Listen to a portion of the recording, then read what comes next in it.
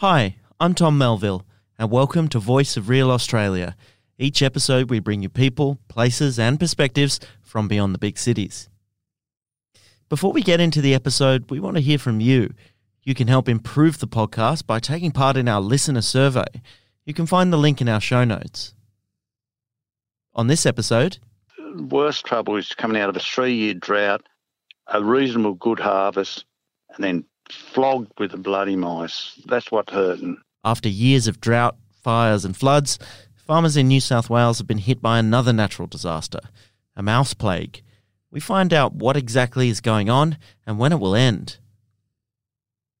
But first, a seaside Victorian site may well rewrite the history of human occupation of Australia and change the global story of where we came from. In Moyjul, also known as Point Ritchie, scientists working with people of the Gunditjmara Nation have unravelled an extraordinary human story. The Warrnambool Standard's Kira Gillespie takes us to the sacred site.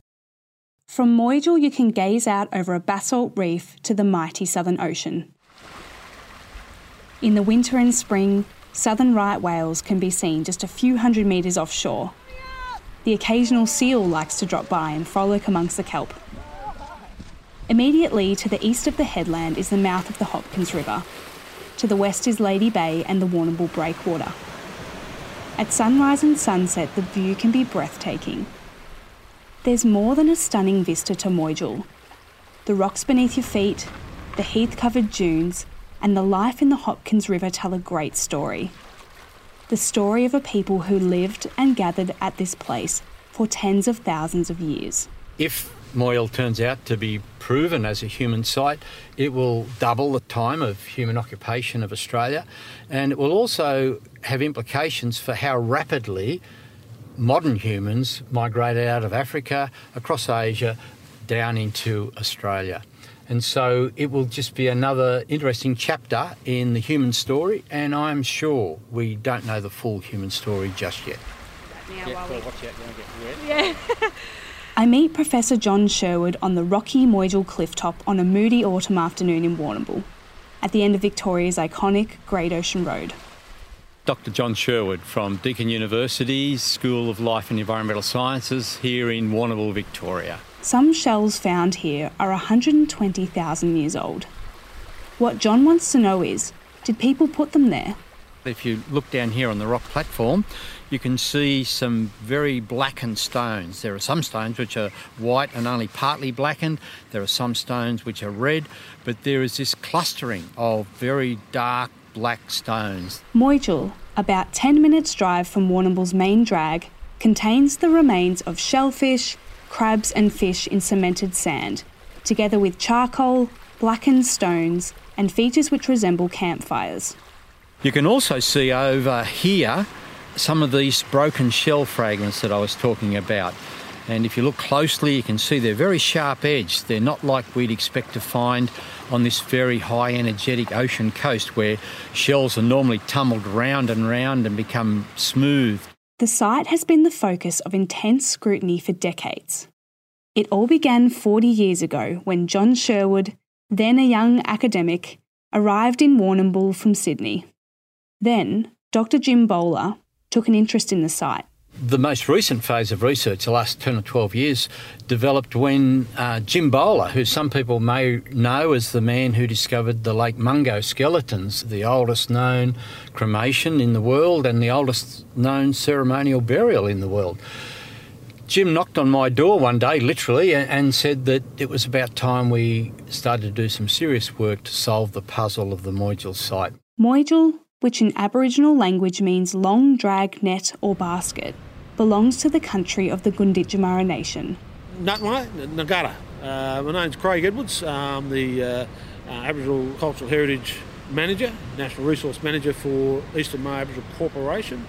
We're on Gunditjmara country. I'm a Gunditjmara man. People are on Kiro-Rong language groups, but I also have Wadawurrung flowing through my veins as well, so very proud of that.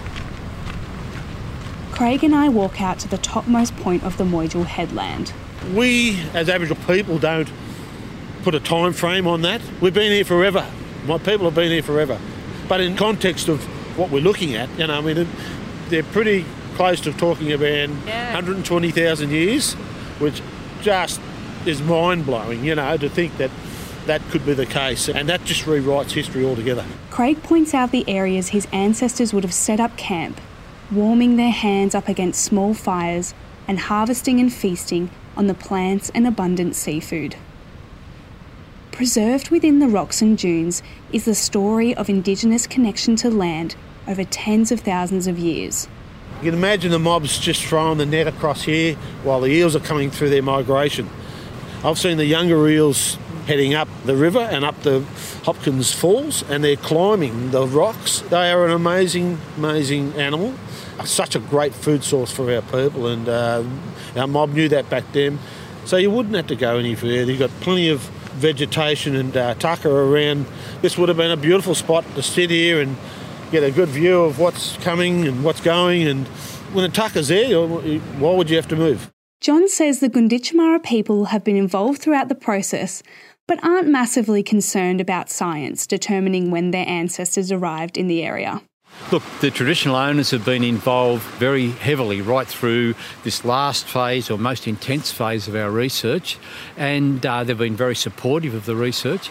But they roll their eyes a little bit about Western scientists' fascination with dates and ages, because in their beliefs, Aboriginal people have always been here, and they've been here since the dream time. And so every time, I guess, scientists find an older date in Australia, it only confirms their belief that they've always been here. Moyjul is a popular spot among locals. Most afternoons, the riverbanks are dotted with dog walkers and children sitting cross-legged building sandcastles, with the water lapping lazily at the sandy edges. For many years, people have played and fished and walked along the site, not realising the significance of the area. Craig has fond memories of fishing here as a kid. My early days I love it. I think about all those times of those early days running around down there. We eeled. We did a lot of eeling. We ate a lot of eel, mushrooming, and believe it or not, picking peas in the paddock. My grandmother she loved fishing.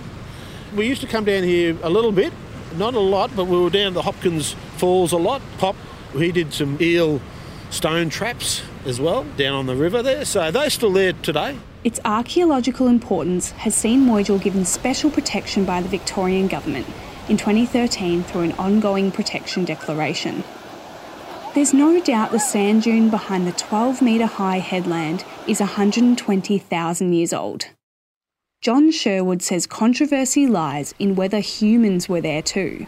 The oldest known sites in Australia are around 50 to 60,000 years, and so we have here at Moyjul a site that is 120,000 years old. We're very confident of the age. But of course, there are various ways that a shell bed like this could form, and what the archaeological community are saying is that if you are going to double the time of arrival of people in Australia, then you need very high level of proof. And so what the research is doing now is looking for that elusive, conclusive proof, if you like, that would establish absolutely that this site is a human site. Now, this is where it all gets a bit technical. To understand what John means by this, you have to pedal way back. Here at Moyjul, we're lucky in that we've got layered one on top of the other a whole series of occupation sites by Aboriginal people. And these all contain an abundance of one particular shellfish. It's called Turbo undulatus. It's a snail shell with a beautiful green and white stripy shell pattern. And it was a major food item for Aboriginal people. And they would collect them from the rocky platforms around Moyjul and go up onto the sand dunes behind it and break open the shellfish with simple stones and eat the shellfish around campfires. However, seagulls might poke some holes in the theory. And so with good science, you have to look at all the possible causes for a site like this. And one of the possible causes is that it's due to seabirds, in particular the Pacific gull, which is a bird that we know collects Turbo undulatus. It flies up high on a rocky cliff and drops a shell to break the shell open on the rock. Pacific gulls will return time after time after time to the same rock and drop their shells repeatedly, so that over time you get a collection of sharp edged, broken fragments of basically one species. Does that sound familiar? But of course, seagulls don't like campfires, which is where the research gets interesting. But even with wildfire, the rocks here have got very, very shallow, thin soils. We know from fossil snails, land snails that we find in the sands here, that the vegetation was always a heathland, a vegetation very light timbered. And so in order to blacken stones like we find at the site, you need intense heat, over 400 or 500 degrees, for up to an hour. And those sort of fire conditions wouldn't be found on a heathland. The evidence could all be explained with a single cause, and that's a human cause. How, though, do you get very, very strong proof? The research attracted the attention of world-renowned Professor Paul Goldberg from Boston University. He came out to the site in 2020 and spent weeks extracting samples to take back to the United States to test. Then the COVID pandemic hit, and the samples have been stuck in Melbourne labs, unable to be transported to the US. The last key to the mystery, potentially, is still in lockdown. So we're waiting, impatiently I must admit, but waiting for the samples now to be impregnated with resin, which is the first step, and that's going to happen at the University of Wollongong. And then they'll be sent overseas to be cut into the very thin sections that Paul Goldberg will use to examine under the microscope. All of this research only confirms the belief of Aboriginal people that they have been here since the Dreamtime. The Eastern Maar Aboriginal Corporation is the registered Aboriginal party over a large portion of land in southwest Victoria, including the Great Ocean Road. Eastern Maar are the primary guardians, keepers, and knowledge holders for the management and protection of Aboriginal culture in the area. It wants to incorporate more Aboriginal culture into tourism experiences along the Great Ocean Road, to inform and educate the wider community about traditional owner connection to country. Craig Edwards again. We need everybody to understand the significance of, the areas that they are visiting. They're walking on land that our people have been here and walking on for thousands of years. And if they understand and really acknowledge the cultural significance of that, they will be so much better off. The Great Ocean Road is massive. I mean, that is second to the Great Barrier Reef in terms of tourism. It's massive, massive. And to get a cultural perspective, because they're not getting that at the moment. There's sightseeing and a little bit of information around shipwrecks and the shipwreck coast, but they're not getting a cultural perspective. We are working with Tourism Victoria, making sure that whoever comes to visit our beautiful country takes that back home and really understands and respects that. Earlier this year, an ancient ceremonial stone arrangement here in Western Victoria was damaged by a farmer. Craig says traditional owners reacted with shock and sadness after the destruction of the sacred Kooyang site in Lake Bolac. Yeah, it's a dagger in your heart, and we don't want to lose all that. They've been there, we don't know whether 10, 12, 15,000, 20,000 years old. Well, I mean, to know our people have been there and done that, and it's been there for that amount of time, and then to see that destroyed is just terrible. It adds to a long history of disregard for Aboriginal culture and significant sites across Australia.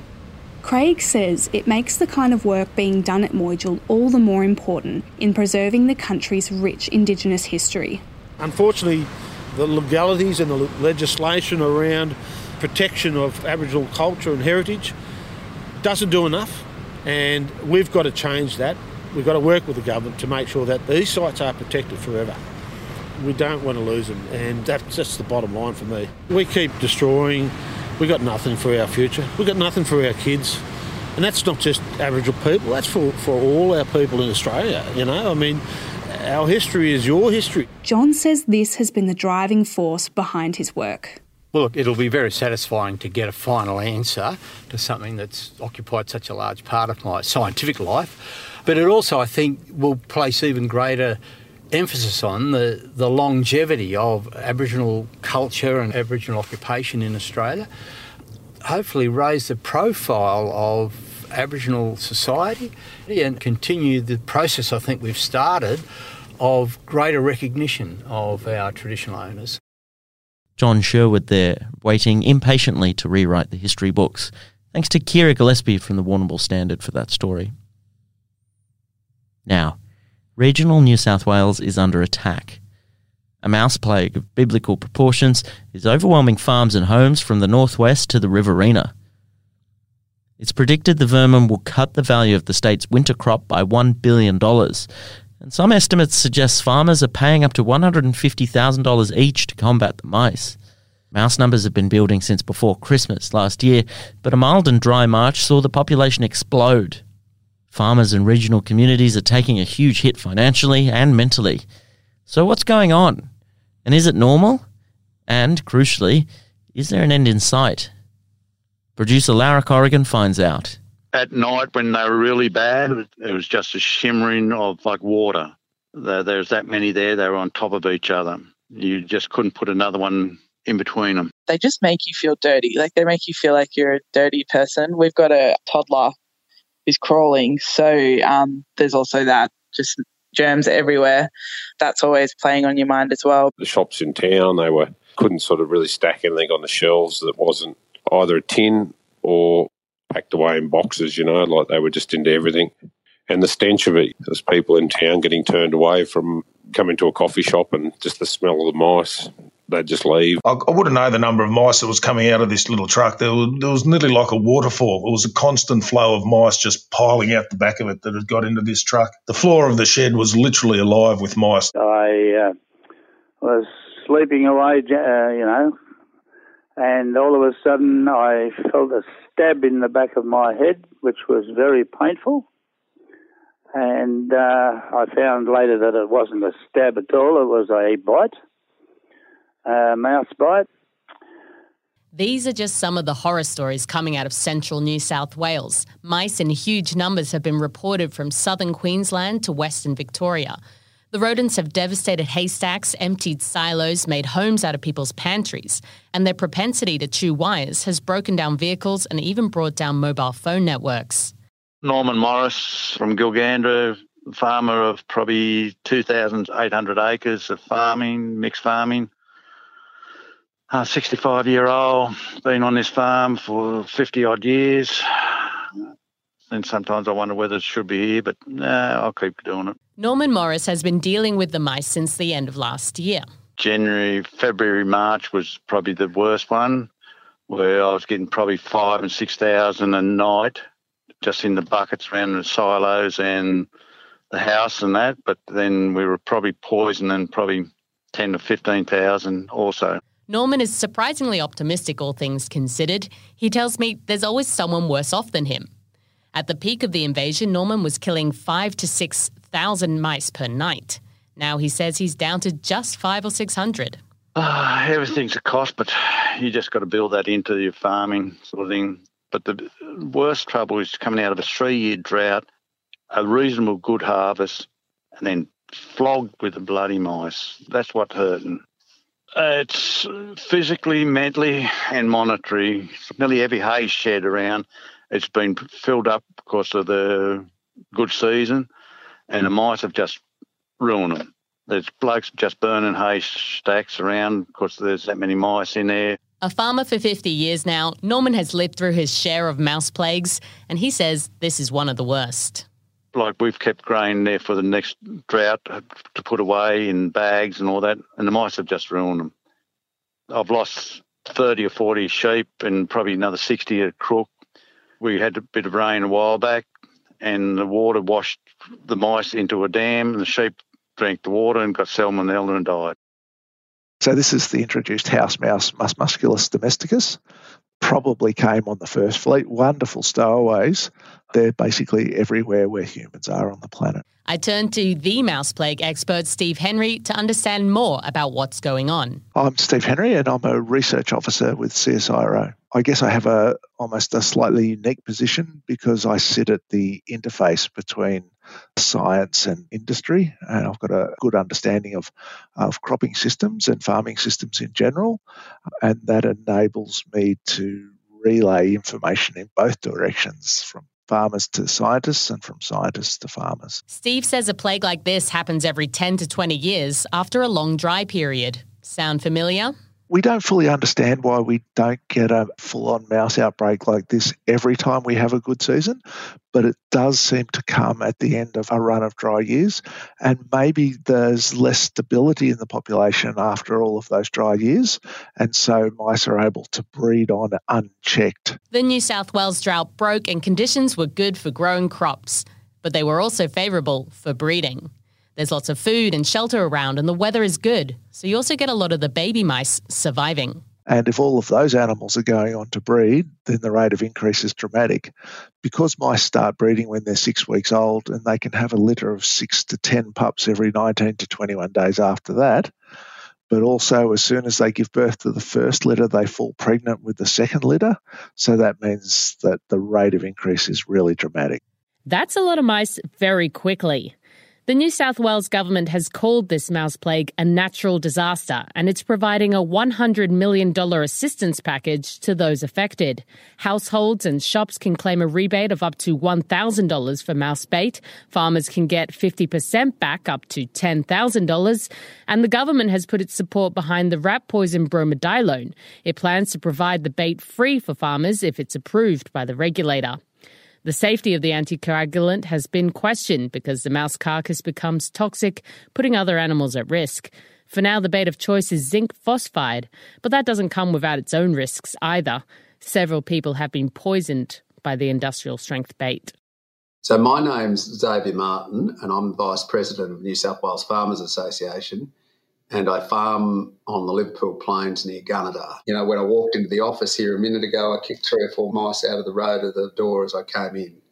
It's a plague. New South Wales Farmers Association have surveyed their members to try measure the impact of the mouse plague. They estimate the cost so far to be at least $1 billion. 40% of farmers are reducing their area, and of those that are reducing, the average reduction is 30% of their farm area. So that's how we very quickly factor in the crop types and how we quickly come to over $1 billion worth of farm gate value, an extraordinary hit on the rural economy, the farm economy. We're also seeing just what the impact is economically across fodder and pastures, improvements, the damage in sheds and houses. The survey of 2,000 respondents looked at the impact of the plague on mental health as well. Most importantly, the impact on human health and mental health. The feedback we had was really quite extraordinary. And, to see 93% are concerned the plague has led to unsafe accommodation for their family and employees, and 97% feel the stress levels in making farm business decisions are significant, and 30% of those say they're very impacted. I'm Andrew Buffler. We farm in southern New South Wales near a little town called Lockhart, which is about 60 k's west of Wagga. Riverina farmer Andrew Buffler says the mouse plague feels inescapable sometimes. When you're dealing with a good drought, I've got quite a good ability to walk away from my problems at the end of the day and shut the door and grab a beer and leave the problem outside. But mice don't like to play by the same set of rules. They like to follow you inside. So when you try to get to some respite from a reasonably tough autumn, to go in and first thing you do is change half a dozen mouse traps, and then you sit down and then the mouse comes out and you hear the traps going off, and we've poisoned under the house, and the smell as you walk in your back door is not overly pleasant. Andrew says he tries not to ruminate on what could have been. My main advice for mental health and things is to not beat yourself up with the advantage of hindsight. Sometimes that right decision you make at the time ends up being a good decision. Sometimes it ends up being a poor decision. But with the information at hand, if you make what you think's the right decision, but it ends up having a poor outcome, you can't beat yourself up. New South Wales Farmers Association welcomed the government's commitment of $100 million, but Xavier Martin says they're sceptical about how it will be spent. There doesn't seem to be anything meaningful coming back to the paddock at this stage that actually kills mice. Not one mouse has been killed by this program yet that we're aware of. Whilst the optics are great, that A, yes, it's a natural disaster, big tick. B, dollars, another big tick. C, is it killing mice? No, it's not. So at the moment, it's an impractical offer. Of course, money and mental health aren't the only concerns. Health professionals warn that mice carry disease. The doctor said to me, "What made you call an ambulance on the Monday?" And he said that phone call saved your life. In all honesty, he said you wouldn't have lasted till the morning. Daryl Jordanson runs a cattle and crop farm in Gillargambo, northwestern New South Wales. At the beginning of this year, after harvest, he started to feel very lethargic and sore in his joints. I knew I didn't feel right.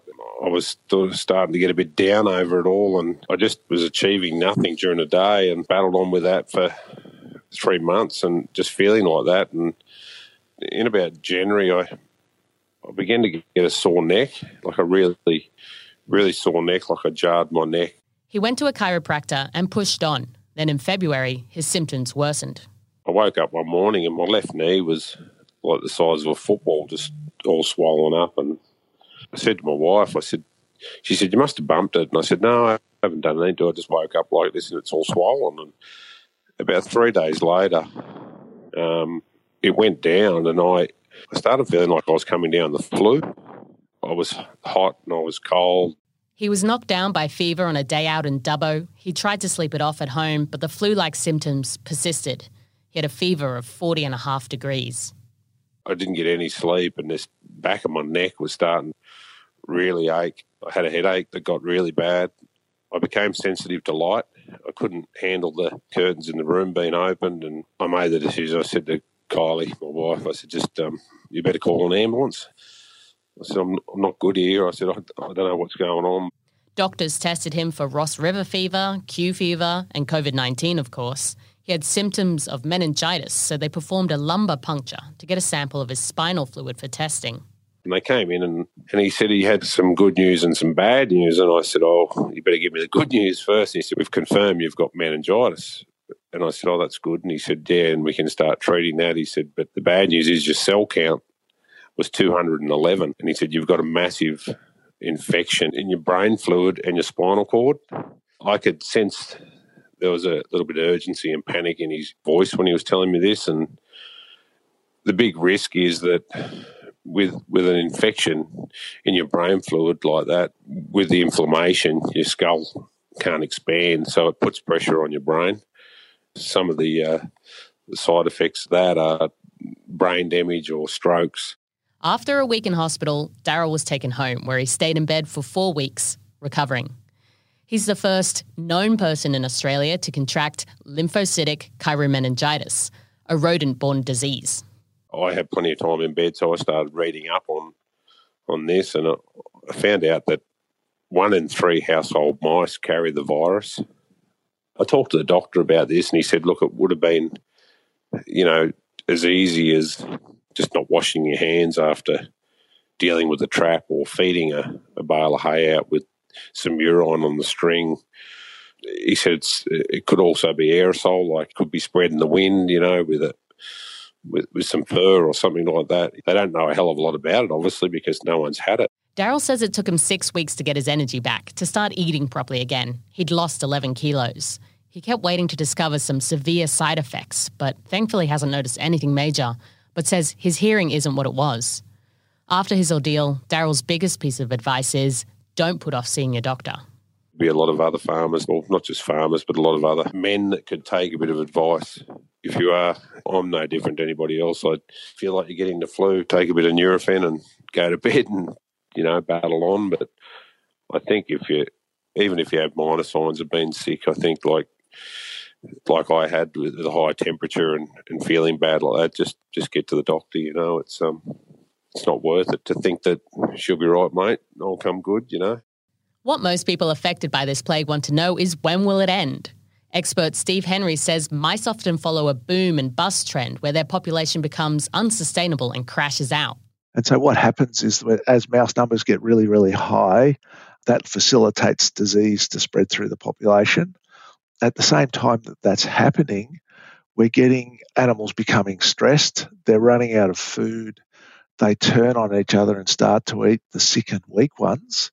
But then they also are eating babies as well, so all the time. So it's a bit of a horror story, but all of those things together facilitate this monumental crash in the population.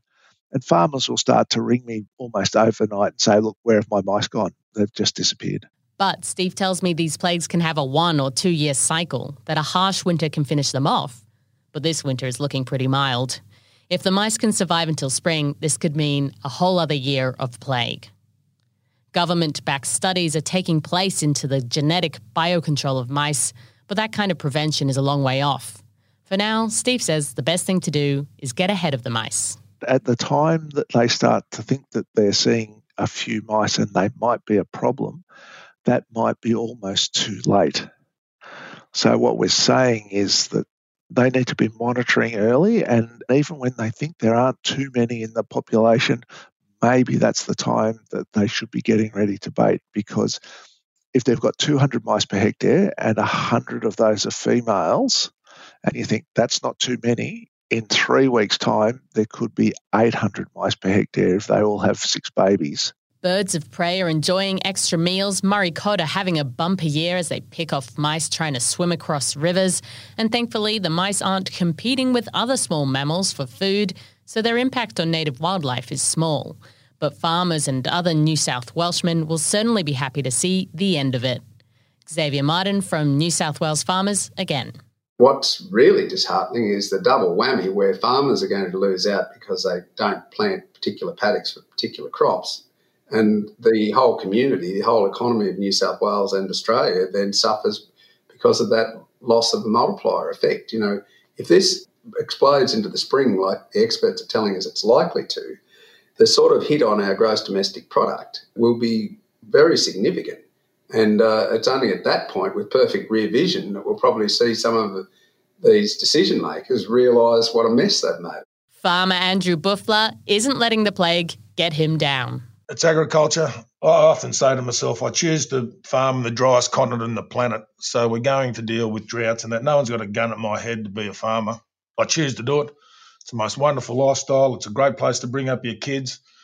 Agriculture's been great to me, so the mice plague is just another little hiccup along the way, but it's nothing too dramatic really. At the end of the day, we'll just deal with it, move on and wait for the next challenge or opportunity, I guess. And neither does farmer Norman Morris. Keep smiling. It's got to get better, but we're still in a lucky country. We've got flood, fires and all that, and mice plagues and grasshopper plagues. So just keep on going. We're far better off than a lot of other countries, I think. Norman Morris there with some upbeat words. He was speaking to producer Lara Corrigan.